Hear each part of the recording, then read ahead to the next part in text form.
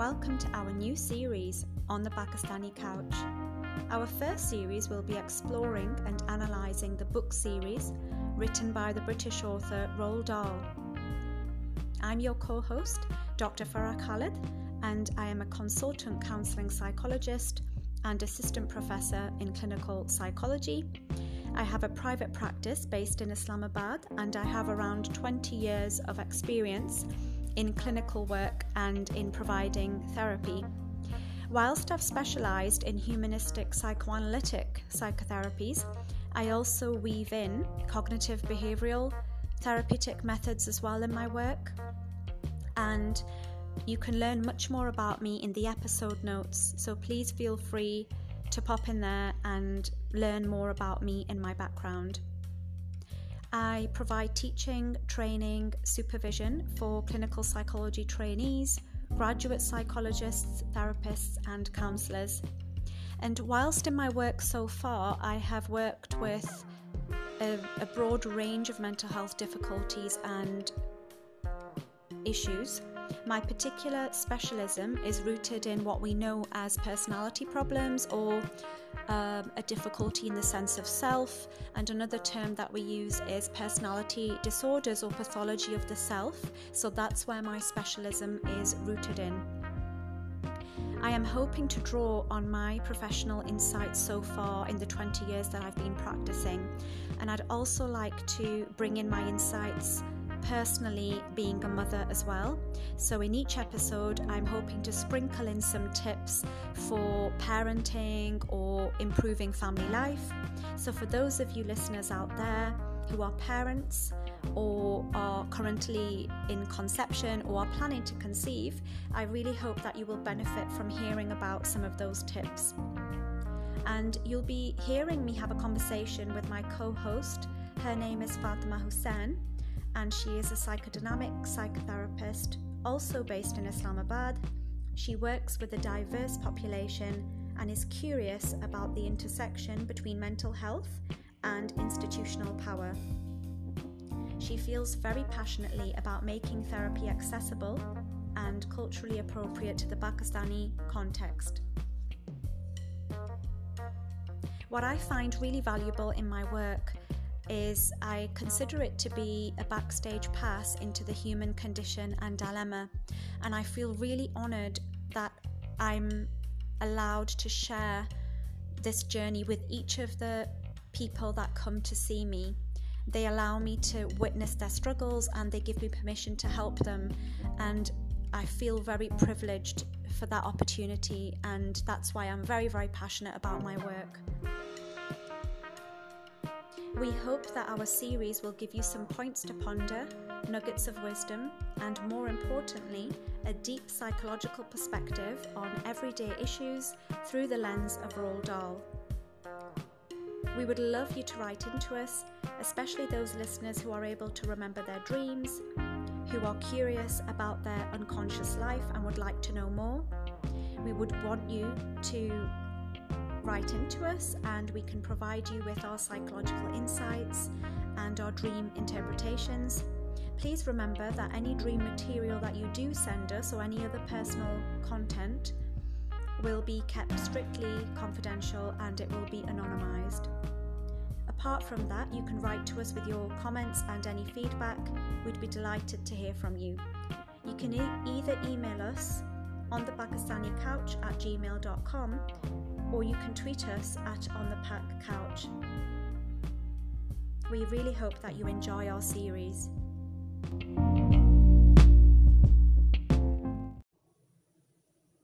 Okay, so Fatima, this book, Charlie and the Chocolate Factory, is more lengthy than the last one. It's much more than the Fantastic Mr. Fox, and it's one of the popular ones actually, so we're really looking forward to discussing it together today.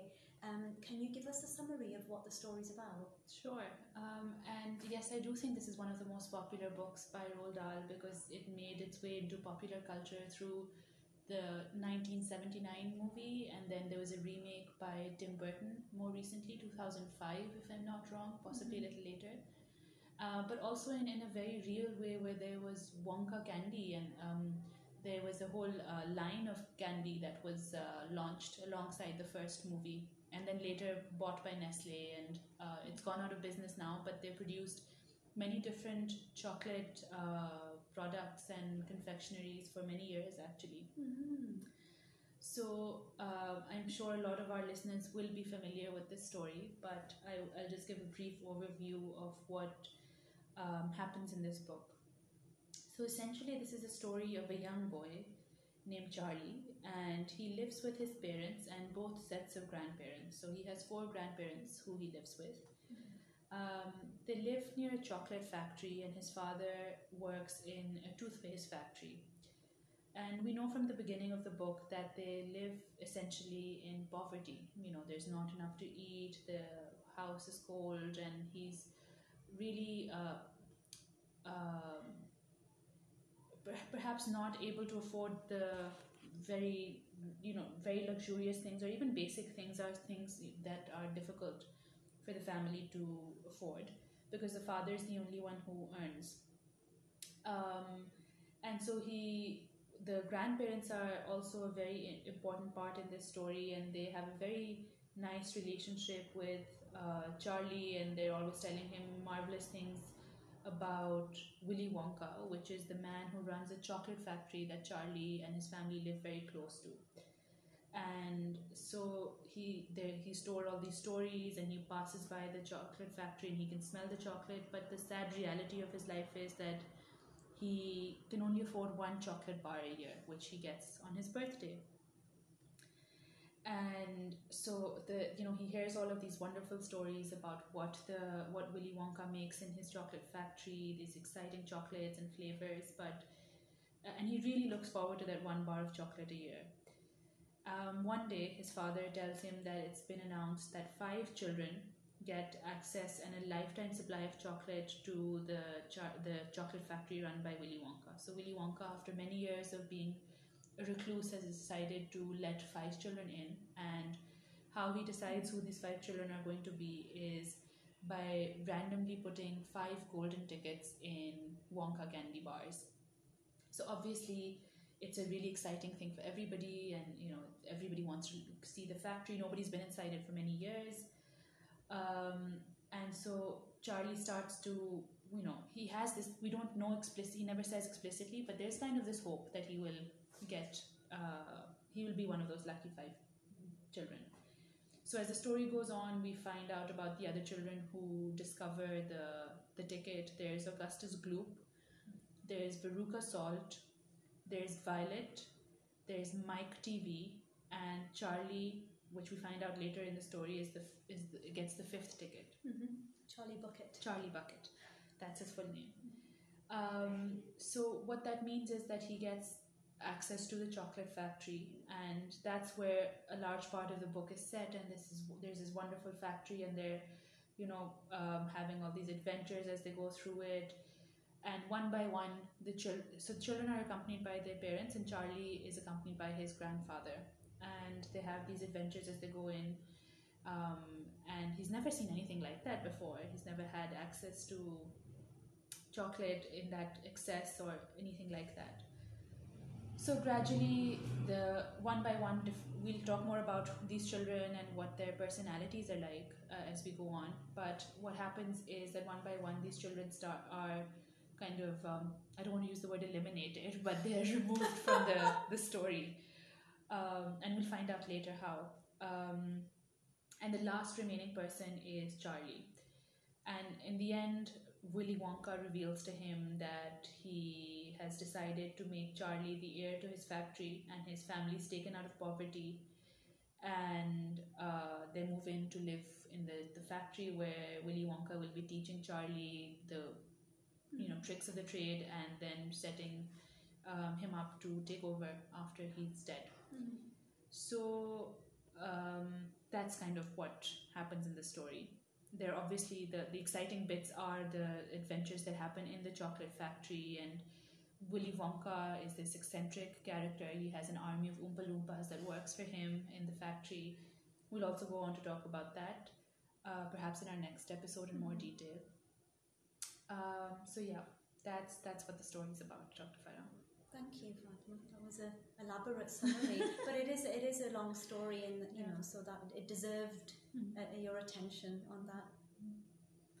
So I thought maybe we could talk a little bit about the setting and Roald Dahl and how that connects to the story in itself.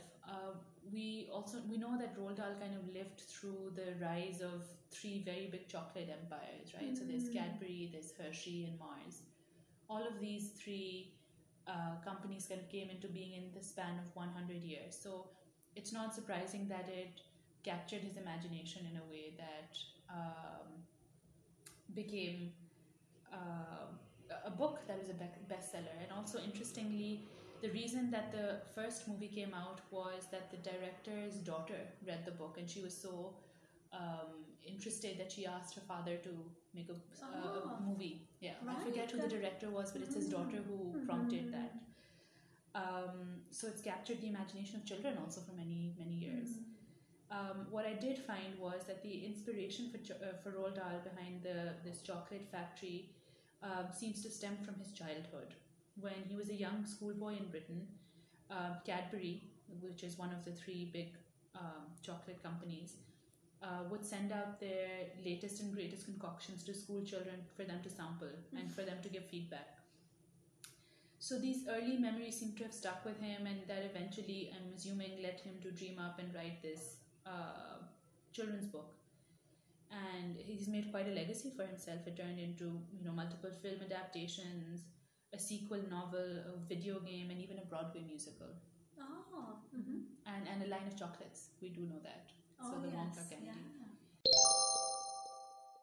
So I know, Dr. Farah, that you've approached, and we've talked about in the summary, and I didn't go into too much detail then, but there are 5 children who get the ticket, right? 4 excluding Charlie. And they all have their peculiar kind of traits and ways of behavior. And I know that you've approached these behaviors through, through Catholic thought, and I was wondering if you could tell us more about that.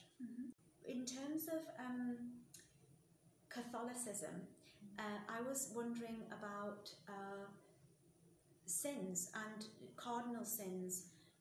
And it seems like Roald Dahl has perhaps depicted Catholic teaching in an entertained way, I think, through this story. So it's almost like I feel Roald Dahl is teaching some very important lessons to children through fantasy of this wonderful fantasy land in this chocolate factory, and through entertaining and really capturing children's attention through the story. So one of the cardinal sins, which listeners might know, is gluttony. Yeah. I know we didn't say very much about I know you have more to say, Dr. Farah, but I thought maybe I could quickly jump in here to say that for those who haven't read the book, Augustus Gloop is known to be really greedy. He eats a lot, and he's that's how he finds the chocolate bar, because the golden ticket, because he eats a lot of chocolate bars. And Violet she chews gum all the time. So she has a gum addiction. That might be one way to look at it. Yes, yeah. Back to you, Dr. Farah.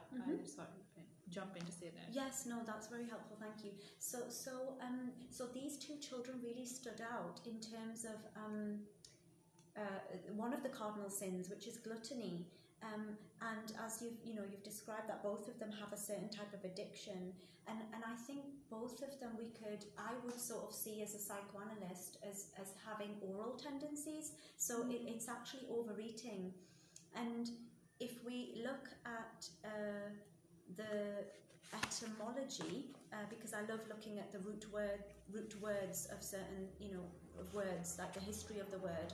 So if we have a look at gluttony, then it's Latin for gula and glutine, and that actually means to gulp down and swallow. So that makes sense, because Violet is chewing, she's using her mouth, so it is an oral process, although she doesn't swallow it as such. I think she chews and makes it quite old, doesn't she? Yes. For 3 months, she's been chewing that bit of chewing gum, yes. Oh, heavens. And when she's not, then she sticks it behind her ear and then eats it again. And Augustus Gloop, he gulps down chocolate, so he actually drinks and eats chocolate until he's sick. So it's not just for me. It's not just looking at that this as being overeating. It's actually, like you said, it does touch on greed. But there are two kind of quotes that really stood out in the book in terms of what Roald Dahl is trying to teach these two children. That look at these two children, they're overeating, and it's the manner in which they're eating as well.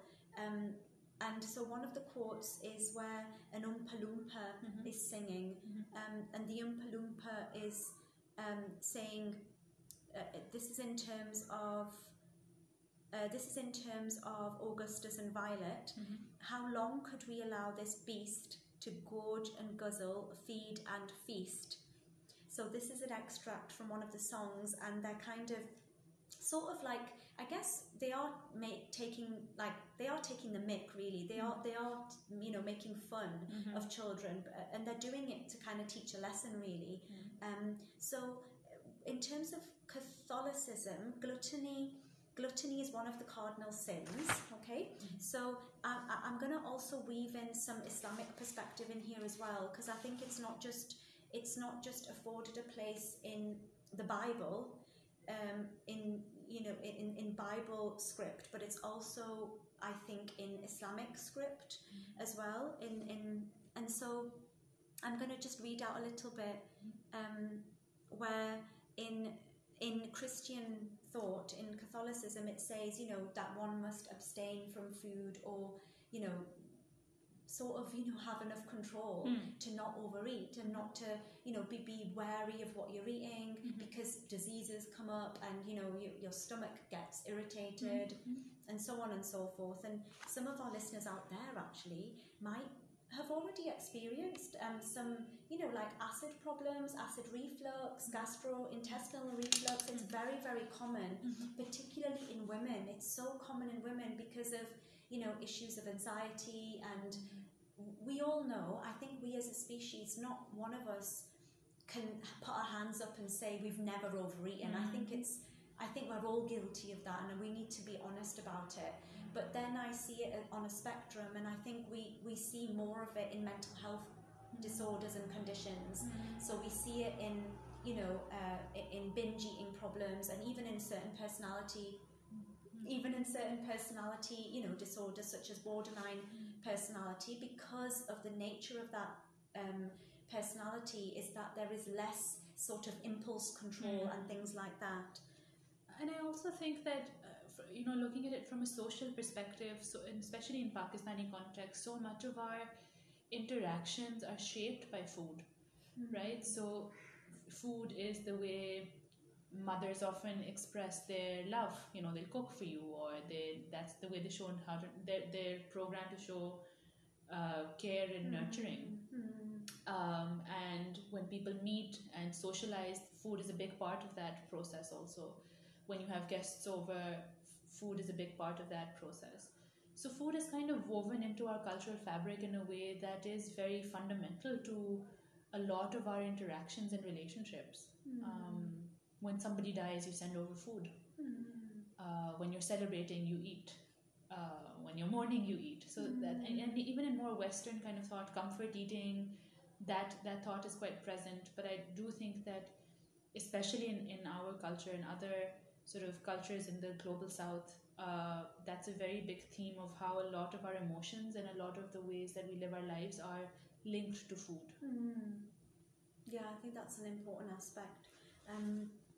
And then, if we weave in religion, I mean, the main dominant religion of Islam here in this context, or the official religion of the country and the nation. So there's a passage that I've extracted, which listeners might be aware of, but it goes like this: the son of Adam does not fill any vessel worse than his stomach. it is sufficient for the son of Adam to eat a few mouthfuls to keep him going.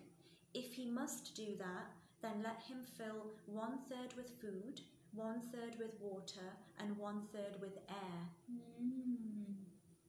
And I found it really interesting when I was doing the research on this as well, that even in Catholicism, the similarity between Islamic perspective and any of the major traditions, Judeo-Christian religions and, Islamic religions, the Abrahamic religions, all of them in some shape or form touch on, this is the best way, or this is one of the good ways of living life. Basically, that's how I personally view religious scripts and texts. It's a way of, it's a guide to life almost. I mean, I know that it's written in a certain context, of course, but it's really interesting when I came across that if somebody sinned through gluttony, so these children have essentially sinned with gluttony, to overcome it is actually fasting.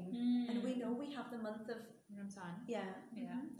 And there's something about food, but overindulgence being bad, right? So it's not, there's something about moderation also that's woven into all of these thoughts, where it's good for you and it's nurturing, something is good for you to an extent, but beyond that, it's bringing harm to you and your body. And I know we'll say a little bit more about that as we go on, but yeah. And another sin as well, through the lens of Catholicism, is Mike TV. So Mike TV is somebody who is addicted to TV, and he just kind of watches it all day, every day. His parents let him do that. He's the fourth child, and he's the child who discovers the fourth golden ticket, and he is just addicted to watching TV. And in the Tim Burton film, he actually plays a lot of video games. And this bit's not in the book, but it's in the movie, where he's also very smart, because he says that, I just had to figure out what candy bar it was in, because he did some mathematics and he figures that out. So he's also he's smart, but he's very preoccupied with television. And we learn about him, and we also learn about Roald Dahl's kind of thoughts on TV, and perhaps this is when it was becoming more of a thing in households. It was written around the same time. But the Oompa Loompas, when Mike TV is kind of turned into a little person when he disappears. He disappears, and then he comes back as a much shorter version of himself. So they say that in almost every house we've watched them gaping at the screen. They loll and slop and lounge about and stare until their eyes pop out. And later they say they sit and stare and stare and sit until they're hypnotized by it. So this is part of a bigger song, but these bits stood out to me, and I don't know, Dr. Farah, if you have any thoughts on that. Yeah. So if we have a look at the etymology again about the word sloth, where does it come from? So it comes from Middle English of slough, and slough actually means slow. So being slow, being sluggish, being lazy. And also I was thinking sloth as an animal. That has a symbolism, doesn't it? Yes. Yeah. Wonder which one came first, the animal or the word? I think the animal, but in particular I thought of Sid from Ice Age. Oh yeah. I think listeners out there, or particularly those with children, you must know Sid. Is just, I find him so funny in the Ice Age. But he's a sloth, and he portrays a lot of sloth-like qualities. But yeah, so sloth is a slow-moving mammal.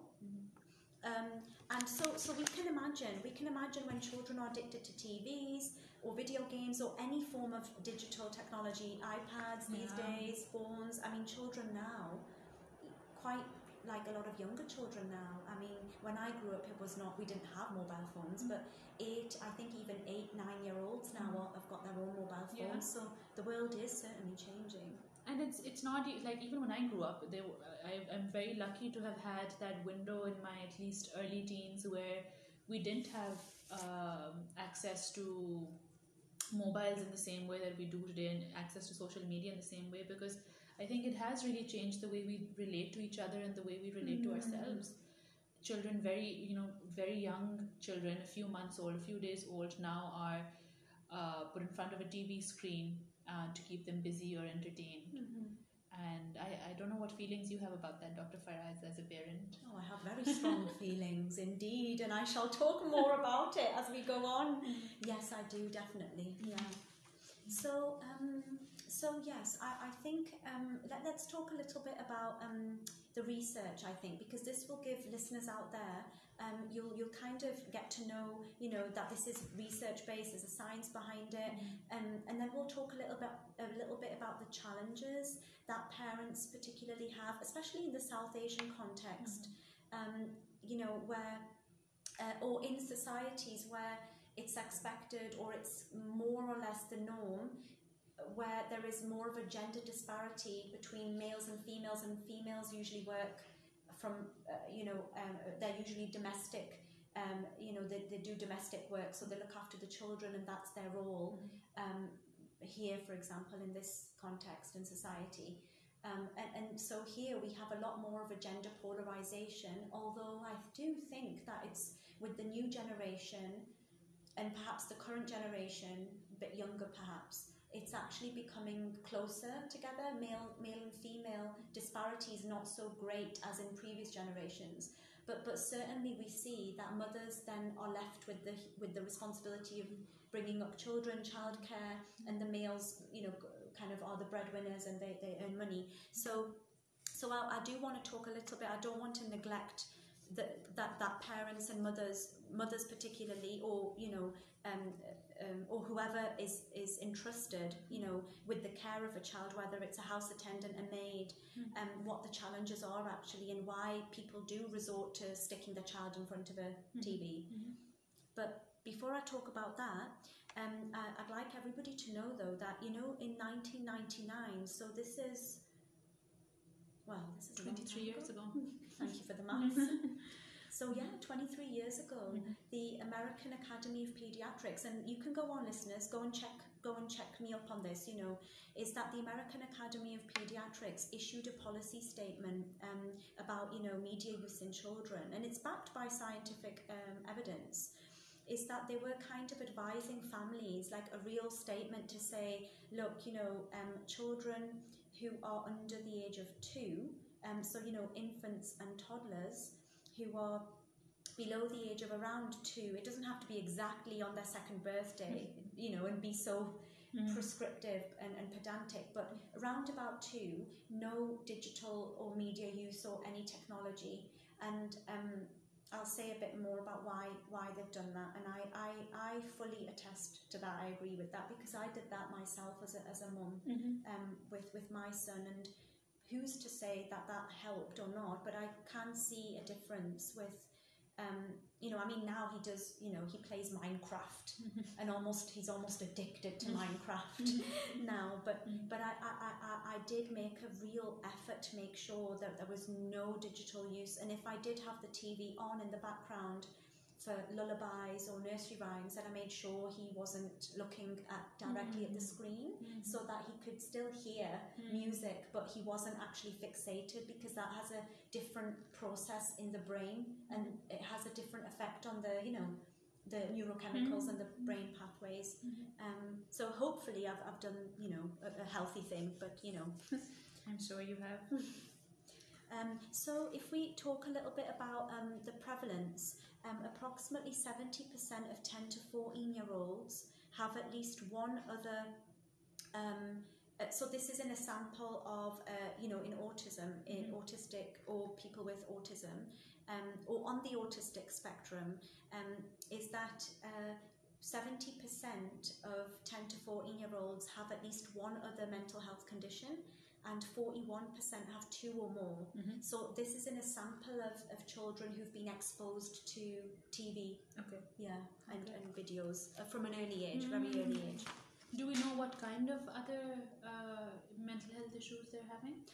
So usually we see references to anxiety is a really big correlation, because of the you know, well, we know one of the hallmarks of autistic spectrum disorders is the struggle with managing uncertainty. So they need to have very concrete routines. They don't like to have changes from a day-to-day basis. Again, it depends if the child is more on the severe end or moderate to severe end of autism. Then, you know, it's almost like even if let's say the mum's changed the plan for the day and they were supposed to go to the grandparents' house, but now they're not, the grandparents are not in or something, and they have to go and do some other outing, like go to a museum or something. Somebody with autism would really be very distressed about that compared to a neurotypical child. So things like that, it depends on how mild or severe it is. But I think the anxiety, you see, a lot of people are diagnosed with anxiety as children growing up, or even early adulthood, like 18, 19, and they're diagnosed with ADHD, or they're diagnosed with depression. But for me, those are just isolated because the clinician's looking through the lens of the symptom that's presenting now clinically. But if you have a look, often in my experience, I've found that those people, even adults who come to see us in practice, when they talk about struggling with anxiety, or that there was a question of ADHD growing up, even if they hadn't had the official kind of diagnosis, but often I will find that there is more a personality problem which has not been detected because it's so complex, it's so hard to pick that up. So I think for me, and I think another episode I did mention that I actually don't agree with ADHD and autism. I do actually think it's a personality problem. But those labels help, help us. Okay, and would you say that, again, maybe we're going off topic here, but I'm asking because I'm curious, would you say that these are attachment difficulties, or I know there's debate around attachment theory, the way that we know it, and psychodynamic thought being compatible or not. Where do you kind of stand on that? Well, I like to use, even when I teach, so when I teach students or therapists and psychologists, is whenever I teach about personality, I always make a point to say, look, personality, if you just, even though it's such a complex phenomenon, and by all means I don't want to simplify it and not do justice to it, but in the efforts of teaching, personality, always remember that it's a tool. It's an adaptation. Everybody, all these different personalities we have within us, we all have different ego adaptations, we all have different strengths and weaknesses, and essentially we're all a different bundle of character. We're made up of different traits, but the personality is actually how we've adapted to our parents, how we've adapted to our family home environment growing up. So if you take that definition, and if it resonates with you, that definition, that personality, all it is basically is a tool on how to live. It's how you're interacting with your environment, whether you're inward, are you more introverted, are you more extroverted, and that's only one model. This is Jung's model of personality, and that's the trait-based model of personality, but it's much more complex than that, the way that I see personality. So if you look at it from that view, that it's how you've adapted, how you've needed to get your needs met from your parents, to feel loved, to feel cared for, how you've avoided the pain, the psychological pain of separation, growing up, how you've managed school environment, how you've managed bullying from friends, lots of things, and it's how you've adapted.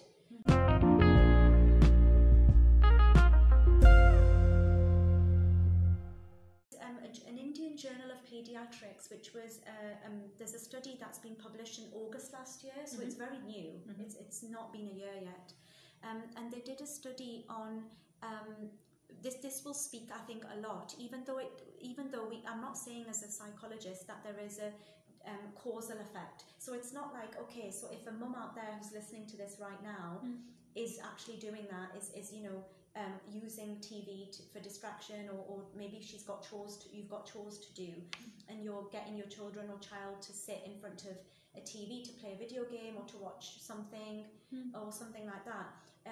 Don't panic. but you know, there is some evidence to suggest that there is a link. So we're not saying that that's going to inevitably cause autism or cause ADHD in any way. But it probably, I would say, increase the risk, or and you don't want to take the risk. You know, you'd rather not as a parent. So this sample of children, there were 65 children with autism, and they actually compared that with a control group. So in scientific speak, we say control group because we need to measure this with another, you know, we have to compare it with children without autism. So we call it a control group. And they kind of had boys and girls as well in both samples. And what they found was that the ASD group, so the group with autism, were actually exposed to TV and media at an earlier age compared to those without autism. So it's like the diagnostic group, with those with diagnosis of autism, were exposed earlier than the other group.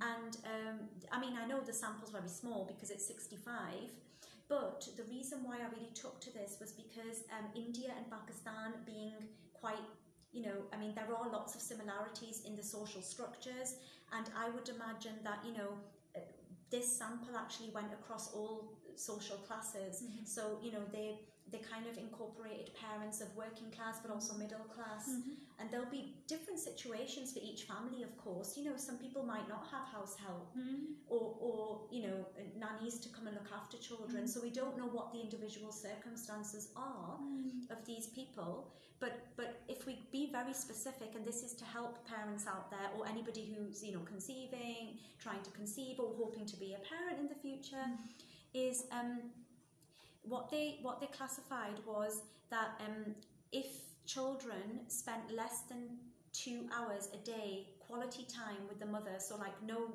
digital media, no technology, just kind of quality time, perhaps reading, singing together, just the mother and the child, less than 2 hours a day and more than 4 hours a day of screen time. So remember that formula. It's a bit like a formula, right? So more than 4 hours in a day, and you can all schedule this, parents out there. You can make your own timetable of childcare and how you want to, you know, structure. You can kind of remember the formula that over 4 hours of screen time and then less than 2 hours of quality time with your child, that's actually the risk factor, and that's what they found in the children with autism. So I would say just remember that formula. Actually, it would be really helpful. So just make sure that if you are exposing your child who's less than 2 to any kind of, you know, to any screen time or anything like that, then just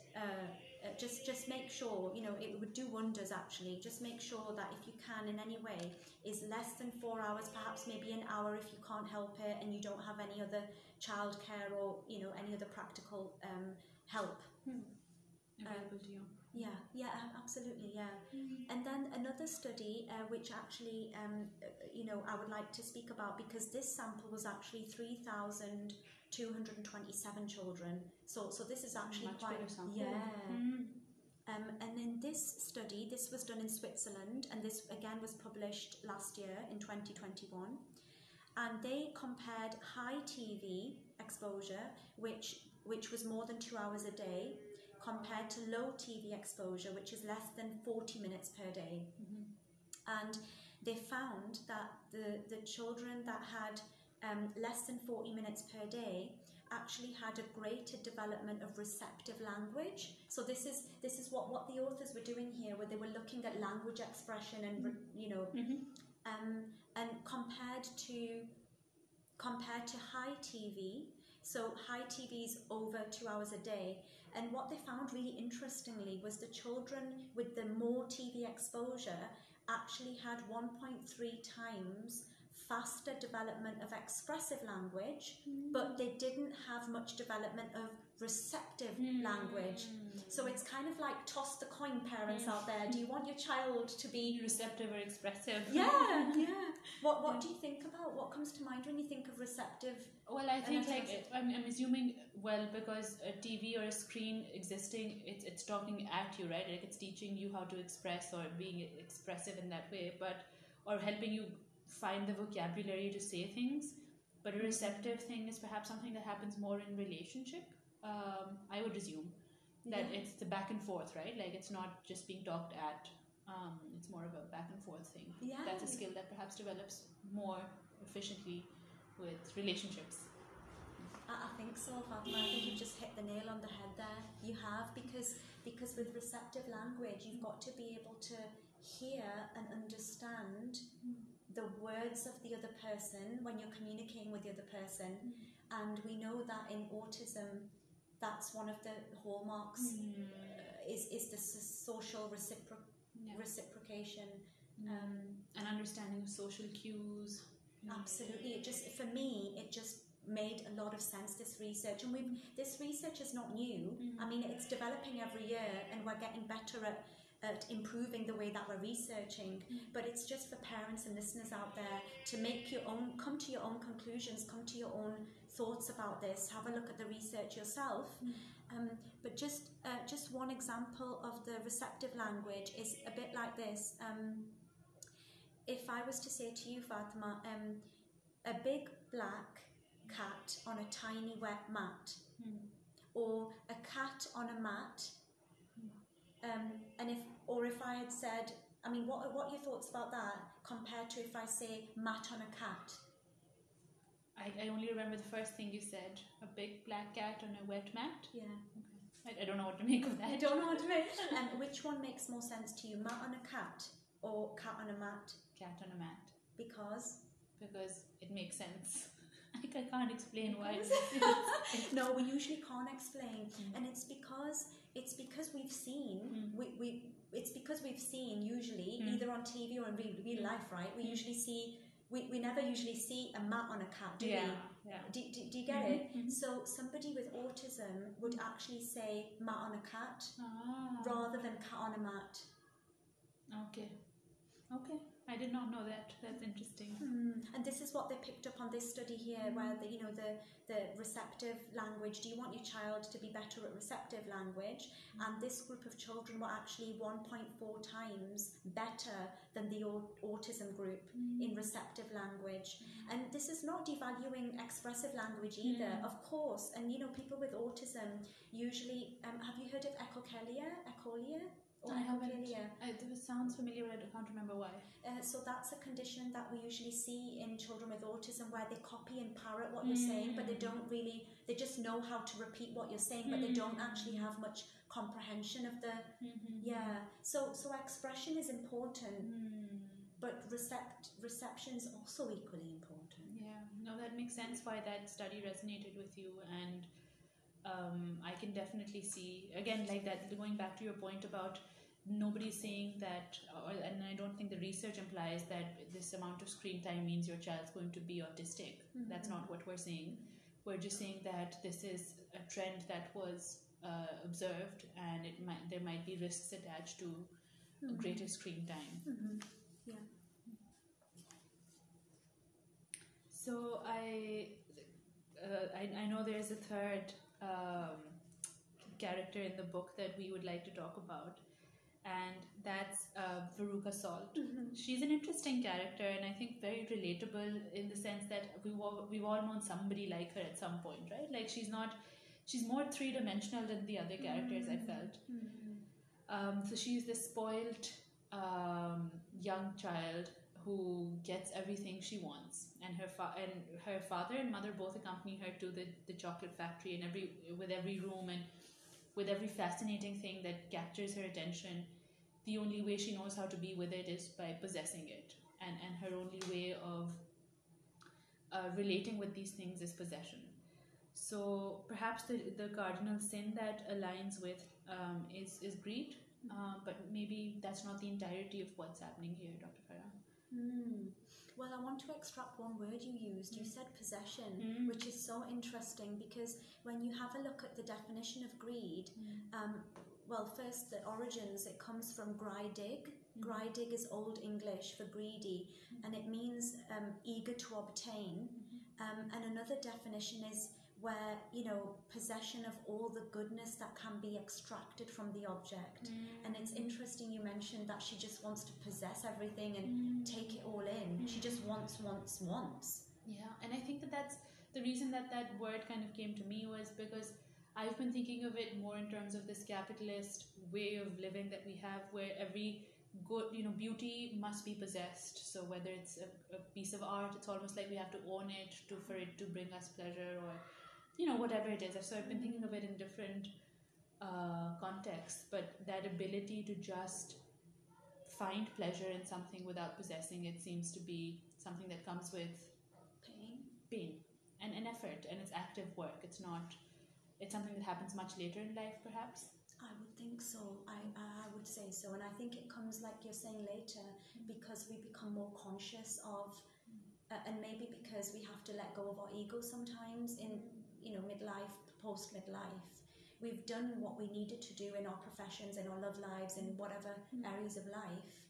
But you're saying about the capitalist society, I think that holds a lot of resonance because, and it makes a lot of sense because it's almost like the need to possess beauty is to fill a void inside, a void which, so if one doesn't feel beautiful, or if one, you know, feels inadequate, not good enough, all these issues we've already mentioned in our episodes, you know, about narcissism, and it's all on a spectrum. We all have a degree of narcissism, but where it becomes pathological and where it becomes toxic or unhealthy or disordered. But yeah, I think the need to probably collectively as a species, maybe what you're saying also is that it's, you know, we have to extract something from our environment and get it inside us, either physically or mentally, you know, in our self-image, even just mentally. Yeah. Yes, that is what I meant, but you've put it in much better words. So Veruca Salt, so she just wants, and I actually thought about this. I think you're right that she is more three-dimensional, but it's also closely tied to envy. And you know, like the need to get something or possess something or want something, whether it's a person or an object, something that you want, a car, a property, could be anything even small. For ladies out there, it could be a pair of shoes in the mall. But you know, like it's very closely tied to envy. So perhaps our task is to, how do we manage our longing and our desire? Because we all have desires. Charlie Bucket in the story has a desire. He has a desire to eat more chocolate and to have food, have better food, because all his family can afford is soup, I think. Yeah, cabbage soup. Just a quick request, Dr. Farah, if you could take just a couple of minutes to, I know you've done this in the past, but help us distinguish envy and jealousy. Just that clarification might be helpful going into this discussion. So jealousy always involves three objects or people, let's say, and envy always involves two people. So jealousy, just think of jealousy as a triangle. It's always triadic, it's always three, or it could be more as well, but the very basic element of jealousy. So one example is, you know, you have a partner and the partner has a friend. The friend might be the third point in the triangle, where it would be very natural for one to feel a sense of threat if your partner's showing interest or spending more time. It doesn't have to be necessarily sexual or romantic, but even just spending more time with somebody else, or, you know, and I've seen a lot of in my clinical practice, jealousy, not in terms of romantic jealousy or sexual, but even with friendships. Some people can be very possessive about their friends. You know, their best friend can't speak with somebody else because they're their best friend. And so that's jealousy. It always involves a threat or an element coming from a third source. And that doesn't have to be a person. It could even be, let's say, let's say a non-object or a non-person, let's say your partner or your best friend or whoever is spending more time at work. That's it. That's a good example. Spending more time at work, so work becomes the third. Yeah. Okay. And envy always involves this. So this is what we're going to talk about with Veruca. She wants something, so it's the relationship is between her and one other thing, which is what she wants. There's nobody else in this formula or equation, not that we know of anyway. So Veruca wants this something, and let's say she wants something that somebody else has, but she wants to have this toy, let's say, or a Barbie doll or something. If her envy, if she was like, if she had a lot of unhealthy parenting and if she had a lot of trauma or abuse, I would suspect she would grow up as an adult to have quite malicious envy.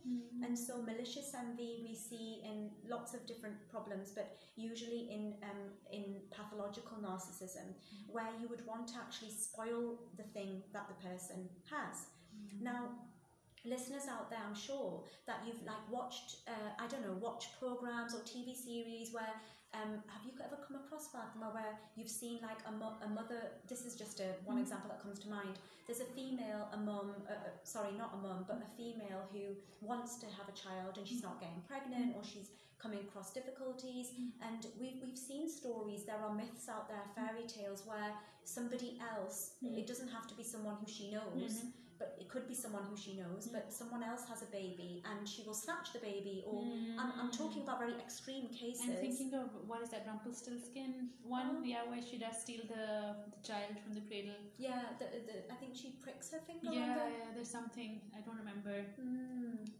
Or was it Snow White? I don't think Snow White was snatched. Was she? No, it was I think it was Rumpelstiltskin, where she was snatched. Absolutely, that's it. Yeah. So in such examples like that in literature, we see how the longing, the desire becomes so painful that one has to alleviate that psychological pain through action, and that action's got to be, I've got to take this object or person or whatever for myself, and if I don't, I just can't carry on like this. Whereas more healthy envy is, okay, you admire, or you say, I really want that. Well, not admire. Admire is where, because admiration and envy are actually cousins, I think they're quite linked, but it's how you moderate that admiration. Do you inflate it, or do you just keep it in check? And this person, we all have done it. We've all had famous people, mentors that we admire, but be careful, because when you inflate that admiration and put that person on a pedestal, you will start to devalue them, and you'll envy them, and you'll hate them. It's about, I think, in this life, and I'm learning to do this too, I'm human as well, we're all human, is how do you learn to admire but not envy? How do you learn to follow but not imitate? How can you follow your mentors and your guides but not need to copy them or imitate them? Yeah, that makes sense. I think that's an ongoing challenge for the remainder of our lives in lots of ways. So you were saying that there's something about envy with Veruca Salt, and that connects to longing and impulsivity or impulse control. But also how longing and desire are a very normal part of human existence.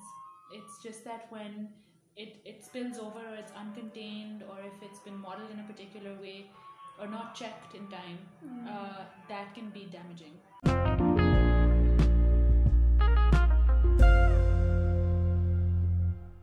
You were talking about envy and how that connects to longing and desire, and I think one of the things that I know you're also saying, and maybe we should just say again, is that longing and desire are a very normal part of human existence, and it's only when when they spill over or uncontained or not checked, that's when it becomes problematic. Indeed, yeah.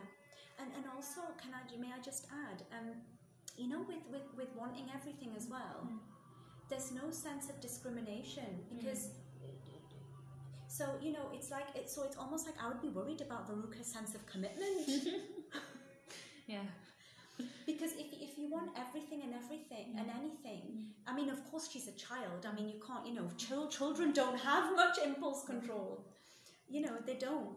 Of course they don't, and that's okay. It's about how it's managed. So yes, she can have certain things. Maybe parents can put certain limits, and maybe give her some pocket money where she can, this is what my advice to Mr. and Mrs. Veruca would be.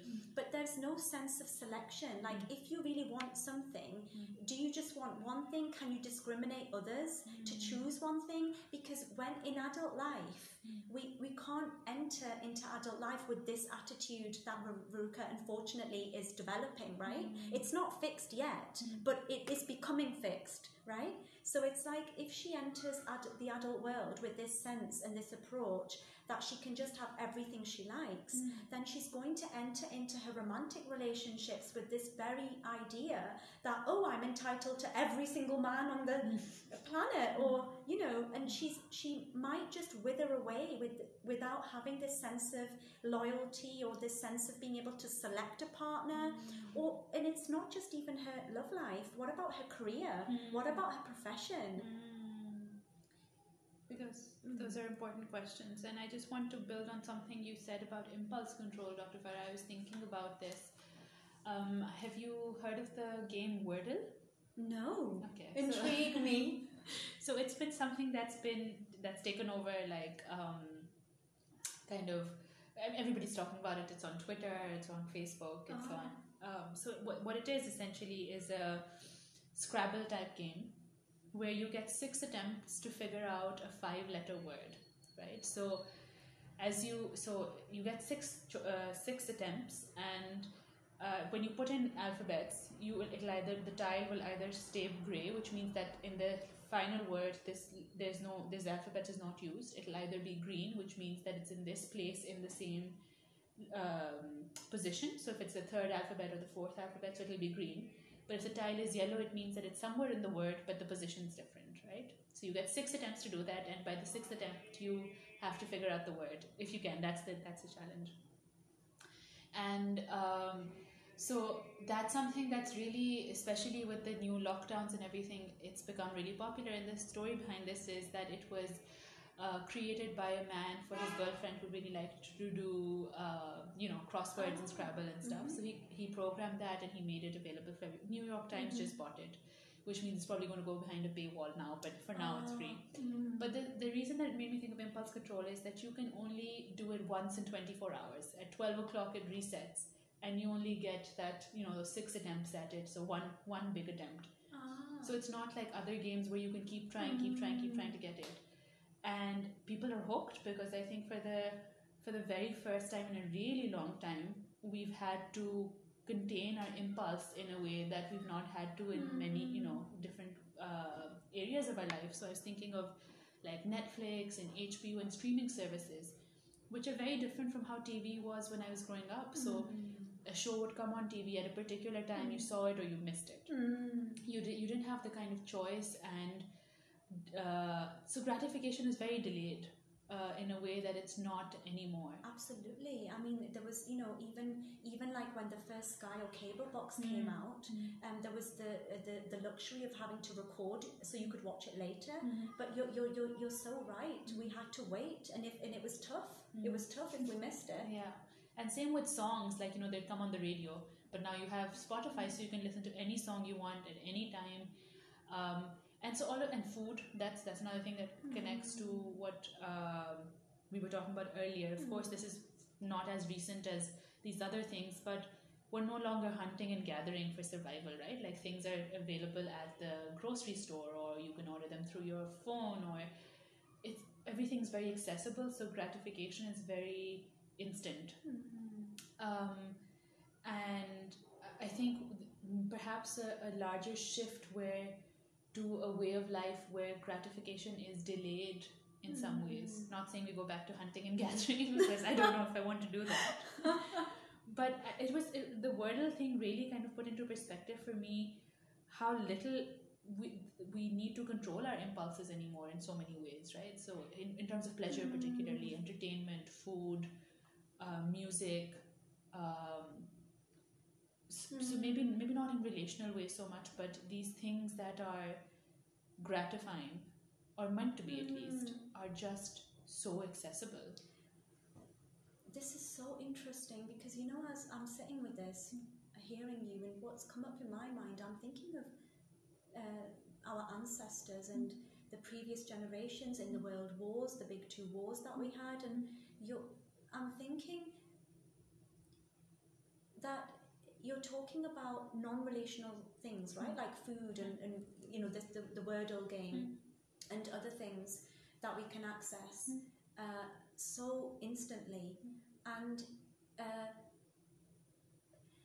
back you know, years ago, there was a sense of delayed gratification relationally, because you see, it's almost like we've turned a table almost. It's a bit like now we've got you know, everything accessible. We've got relational accessibility as well because of digital technology. Even through COVID and the isolation, we could video call family and friends, and I'm kind of really sitting with a degree of sadness for the people in the wars, even, or in the pandemic, previous pandemics in our lifetime, all the calamities of the world that our ancestors have suffered.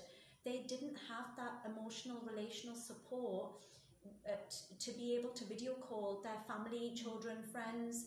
You know, they were isolated for long periods of time, not knowing if a loved one was dead or alive, or and this idea that, you know, when you mentioned about relational gratification, and so they had to wait. And I think that sense of the sense of waiting has a eternal quality to it, which I think many of us now,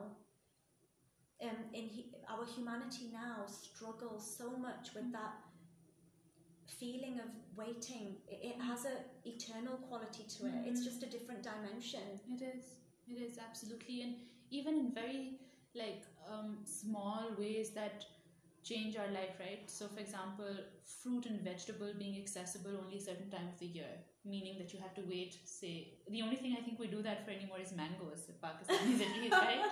Because everything else is now available at the supermarket all year round. And there's something about, and in travel, for example, getting on a train is very different from getting on a plane. And sure, one way to look at it is, yes, our lives have become a lot more fast-paced, but it's also, you're right, the delay means kind of sitting with the not having to, sitting with the not knowing and the not having, and that has a very different quality. And in terms of our overall experience of the world, that feels very different. Yeah, and there's something that, like you're saying about seasonal, I'm thinking of the seasonal vegetables and fruits that you've mentioned, because of, and with the mangoes, because they're so famous. They're the most delicious in my opinion. I hate them. I've not had one in 10 years. I'm horrified, Fatima. You hate Pakistani mangoes. Oh my goodness. Yep, not my cup of tea. Oh, okay. Well, that's okay. But yeah, you know, like whatever your favorite, you must have some favorite, seasonal vegetable or something. But whatever one's favorite is, it's like, you know, that okay, in August, September, it's going to come, and I'll be able to. It kind of gives you something to look forward to. You work your. It's a bit like, you know, when they say with food, you have to work an appetite. You've got to work your appetite, otherwise. For me personally, only after I've done some work or chore. I never allow myself, even if it's like an episode from a series, and even then I'll limit myself. Like, it's so easy to binge watch a whole series or a season, but I will actually write it on a post-it note, one season today, and after I've done it, I tick it off the list, and that's me done. That's my pleasure. And there's something, the word that comes to my mind is how that allows us to savor that a little bit more. So the pleasure you might get from binge watching a whole season might be very less compared to what you might be able to offer yourself by spreading it out over a week. So yeah, there's something about not instant gratification meaning greater pleasure also, in my opinion. I agree. Don't know if there's any research to support that, but that's what my thought is. There probably is. I think if listeners out there want to do their own research, they can, but there probably will be some research, but probably more in terms of the Buddhist school of thought. And yeah. So, just as our last section today, we'd like to talk about Willy Wonka and the Oompa Loompas, which feature in Charlie and the Chocolate Factory and in the episode that we're going to put out next, which is Charlie and the Great Glass Elevator, which is a sequel to this book. So, we didn't, you might have noticed that we didn't say a lot about Willy Wonka or the Oompa Loompas, which are a very big part of the story in this episode, and that's because we're saving them for our next episode. And I thought we'd ask our listeners, because Willy Wonka is such a part of public consciousness in a way for many years and many decades and for many children, with first the first movie and then the second Tim Burton movie and also the books that have been a part of our lives. What do you guys think of Willy Wonka? And what comes up for you when you think of him? What are the words that you would use to describe him? Do write to us and let us know what Willy Wonka makes you feel and what you think of him. So we thought we'd take a couple of minutes just to give our thoughts on Willy Wonka and just, rudimentary thoughts for now. So, Dr. Farah, is there anything that stood out for you as you read the book? And I know it's difficult to kind of separate Willy Wonka from the movie Willy Wonka, but what came up for you when you read about Willy Wonka here? Well, as I'm very passionate about astrology and like psychological astrology as well, I instantly kind of pictured him as being somebody of the Gemini sign because he has a lot of mercurial kind of traits. And some of our listeners out there, if you're Gemini, you might be. I'm sorry for you if you are. I just thought of a Gemini trait being, he's quite sort of airy and he's not, I wouldn't say he's particularly flaky. He's not flaky. He's not flaky, no. He doesn't come across as being like a flaky sort of slippery character, not in that sense. He's quite likable to me, but there is something about him having mercurial kind of like, because he's an entertainer. If you think about the way he presents himself, not like a clown, but he does entertain. He's hosting the children. He's showing some spectacular kind of things. So I think I'll leave our listeners with that. I think he's quite Gemini-ish, and even if he's not Gemini by star sign, I think he'll have a lot of air in his natal chart. That's interesting, Dr. Farah. What I thought was that he's quite an eccentric character, right? Like he's got these absurd things that he does, these idiosyncrasies. That's the word, right? Idiosyncrasies that make him very different, and he dresses a particular way, and he's very theatrical. So he definitely has a particular quality to him. But I do think underneath that is something more painful that lurks underneath that. And one of the words that I was thinking of as I read it was betrayal trauma, because we do find out earlier in the story that the reason that he shut the factory down and the reason that he stopped hiring workers to work for him in the factory was because his previous employees had been trying to steal trade secrets for him and pass them on to other chocolate manufacturers. So he had been betrayed by people who were working in his factory. And yes, he came out from that bigger and stronger and better, but there's the mistrust that might have created. And yeah, so that's something perhaps we can wonder about next time. Yeah.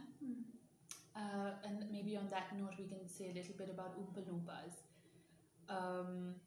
Any rudimentary thoughts on that, Dr. Farah? I think the first thing, just as a primer to our next episode, is that it reminded me of the slave trade. Yeah. Tell us more. The way that sort of Willy Wonka kind of, I think we'll talk a little bit more about this next time, but the way he kind of goes and gets them from their land and offers them a deal, I think. He offers them some sort of bargaining or negotiation, and he promises them, I think, for eternity, his chocolates and candies. Yeah, and I particularly thought of slave trade and sugar plantations. Because of the link between sugar and chocolate and stuff, and very much importing colonies of people and just making them work on something that you are going to then sell for a much higher price with no work that you've put in yourself. And it's kind of uprooting the colonies, isn't it? It's a migration. They're having to uproot their home and move. And an erasure of their identity also in that. So that's something we can talk more about next time. The only other thing that stands out for me with the Oompa Loompas is that they sing a lot, and they have these really interesting songs and very like mean sometimes, and bold and hard hitting, but very blunt. Very blunt. It's a bit like, the truth is bitter. Like it's a hard truth, isn't it? But they say it. They're very honest. They do say it. And maybe we can talk a little bit more about their songs in the next episode.